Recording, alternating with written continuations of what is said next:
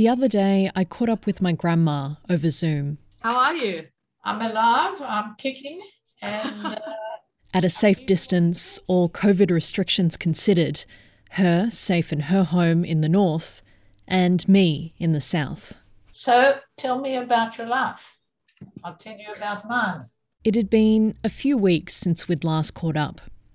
We discussed the Olympics first. What have you been up to? Have you been watching the Olympics? Oh, all the time. They're swimming all the time. I love it.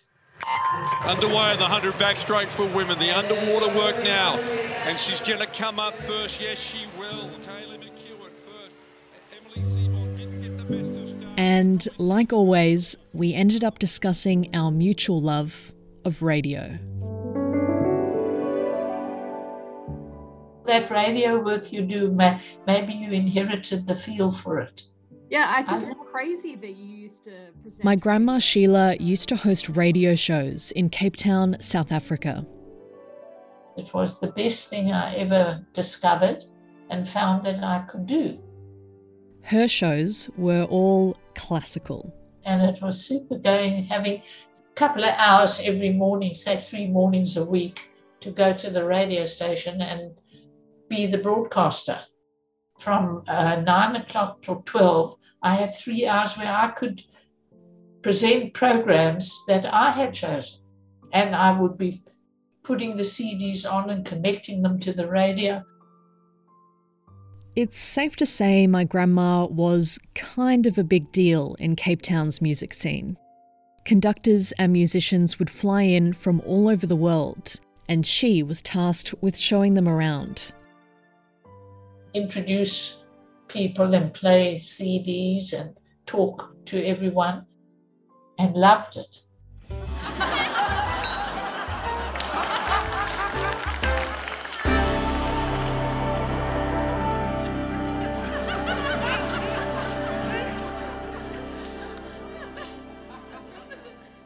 I thought about the hustle and bustle of my grandma's life back then, of live broadcasts, rehearsals, and fancy dinners with conductors.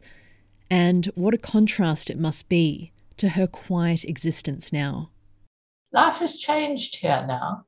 When I look back on what I've done, I think I've been very lucky to have the privileges and the ability to take advantage of them. When my grandma reached her early 80s, my Uncle Dale, who lives with her, started noticing behaviour that was out of character. And I just remember one day, and I think it might even have been as many as 3 years ago, I suddenly said to Mayon and Robin, do you notice any change in her behaviour? And I think they had, so that's when we agreed that we needed to do something about it. My uncle spoke to my dad and my other uncle in South Africa. They all agreed Sheila may have dementia. Just, thinking about it at the time, then you start thinking back and you think, she didn't do this or didn't remember this. And you suddenly start thinking about situations that occurred in the past, and it suddenly starts adding up. The memory loss was the most notable. Repetitive nature of things, like asking questions. She's good at asking questions, but when she can't remember the answer and she asks many times, and that would increase over time, then that's the main difference in behaviour. My dad took Sheila to a GP, then specialist, who made the formal diagnosis after some questionnaires. Dale started to notice more and more symptoms. Someone who she knows quite well and visited her. She hadn't seen her for probably a year, and she didn't know who she was. And that was quite a shock. Yeah. Once she's been reminded of everything, then, it'll probably take 5 or 10 minutes, and then she'll kind of be back into, normal conversation with that person. Or when I say normal, still with the issue of dementia hanging over it. But for the majority of the time, Sheila was unaware of her condition. These sort of conversations ebb and flow. So I'd say sometimes she will acknowledge that there is an issue, but most of the time she won't. And that's because dementia is this sort of weird thing where the subject of what you're investigating is your own mind.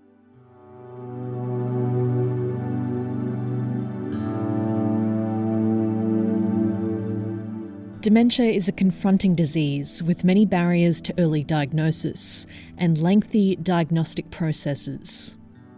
Researchers are developing new technologies in the hopes of easing that process. You're listening to Think Digital Futures. I'm Julia Karkatzel. Dementia is a collection of symptoms caused by disorders affecting the brain.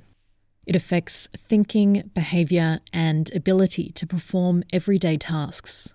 About 470,000 Australians live with dementia. That number is expected to increase to almost 600,000 by 2028. Sheila was lucky enough to get help pretty soon after developing symptoms. But others aren't so fortunate, going for months, even years, without a diagnosis. A diagnosis of progressive dementia provides an opportunity for better intervention and management. And most importantly, it enables patients to be more involved in planning for their own future care needs.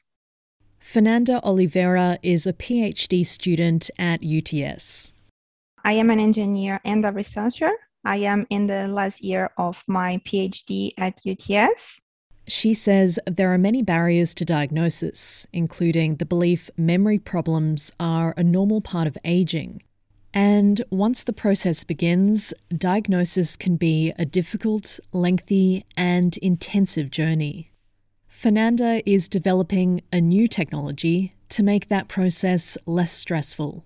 The inspiration of the game, it was in a cognitive episode that my father had when he was in hospital. So I started researching about dementia, delirium. This was when I realized the importance of understanding and detecting cognitive decline early. And my research is about games for the cognitive assessment of older adults. Diagnosis of dementia usually includes a combination of medical tests like brain scans and psychological tests like questionnaires assessing memory.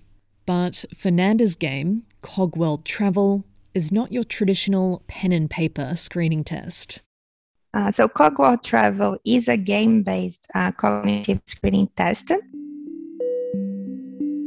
The story of the game is a travel around the world. So the player is going with the main character. Each country that they go, they will face a different challenge and that they will need the cognitive abilities to solve the problem that they will encounter in each country. All game mechanics are based on neuropsychological research.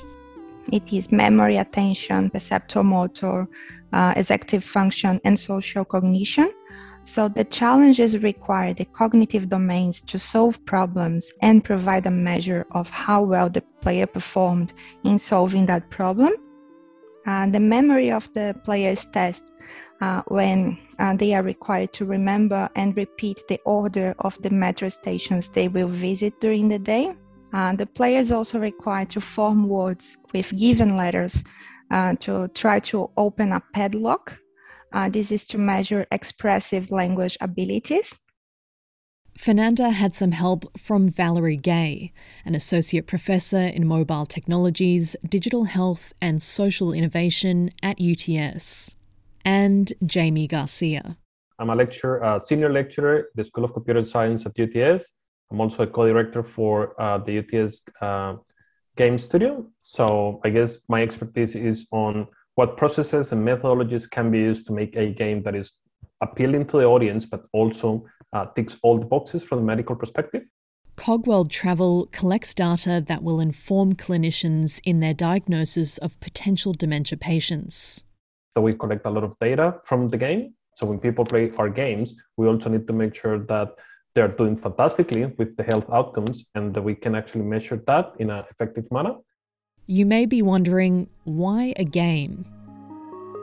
Jamie says, because it's fun.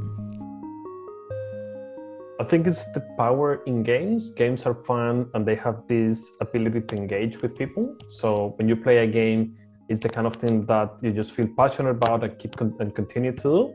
till you are exhausted. Receiving a diagnosis of dementia can be confronting and even frightening for many. So Jamie says the ability to have fun may ease that process. So for example, I see my dad, he's a bit scared of going to the GP to get anything diagnosed. So I can imagine him, I see him playing games all the time. So I can sort of see the potential of using his gameplay time to trying to get clinical and meaningful data and diagnose him. So I think that's where games sort of fill the gap. Fernanda says she hopes technology will continue to improve the lives of dementia patients. The call for innovative technologies for dementia is broader than only diagnosis. While this game can help health professionals to identify people at risk of developing dementia, other technologies such as artificial intelligence, sensors, robots can be used also in prevention, risk reduction, treatment, care, and support relating to dementia. And overall, the successful implementation of these technological innovations are important to facilitate and support the daily lives of people with dementia and their carers.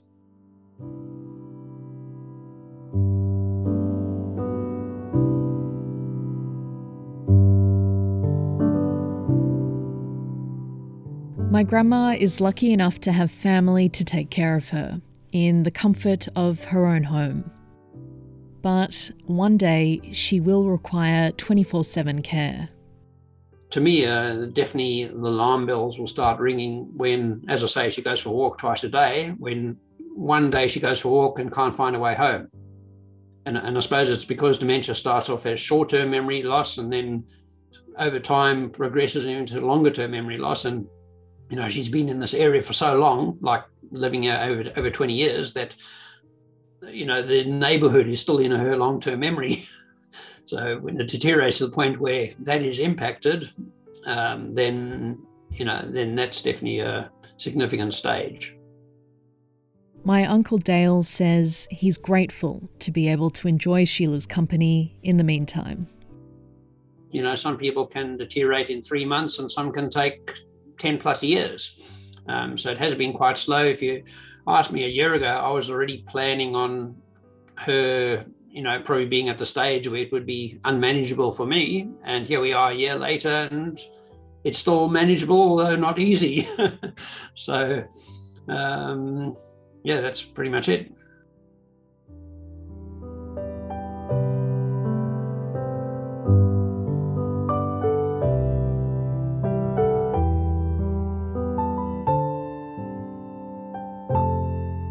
Think Digital Futures is made possible with the support of 2SER Radio, the University of Technology Sydney, and is heard around Australia on the Community Radio Network. Think Digital Futures is made in Sydney, which sits on Gadigal land of the Eora Nation, whose sovereignty was never ceded. You can subscribe to Think Digital Futures wherever you get your podcasts. I'm Julia Karkatzel. Thanks for your company.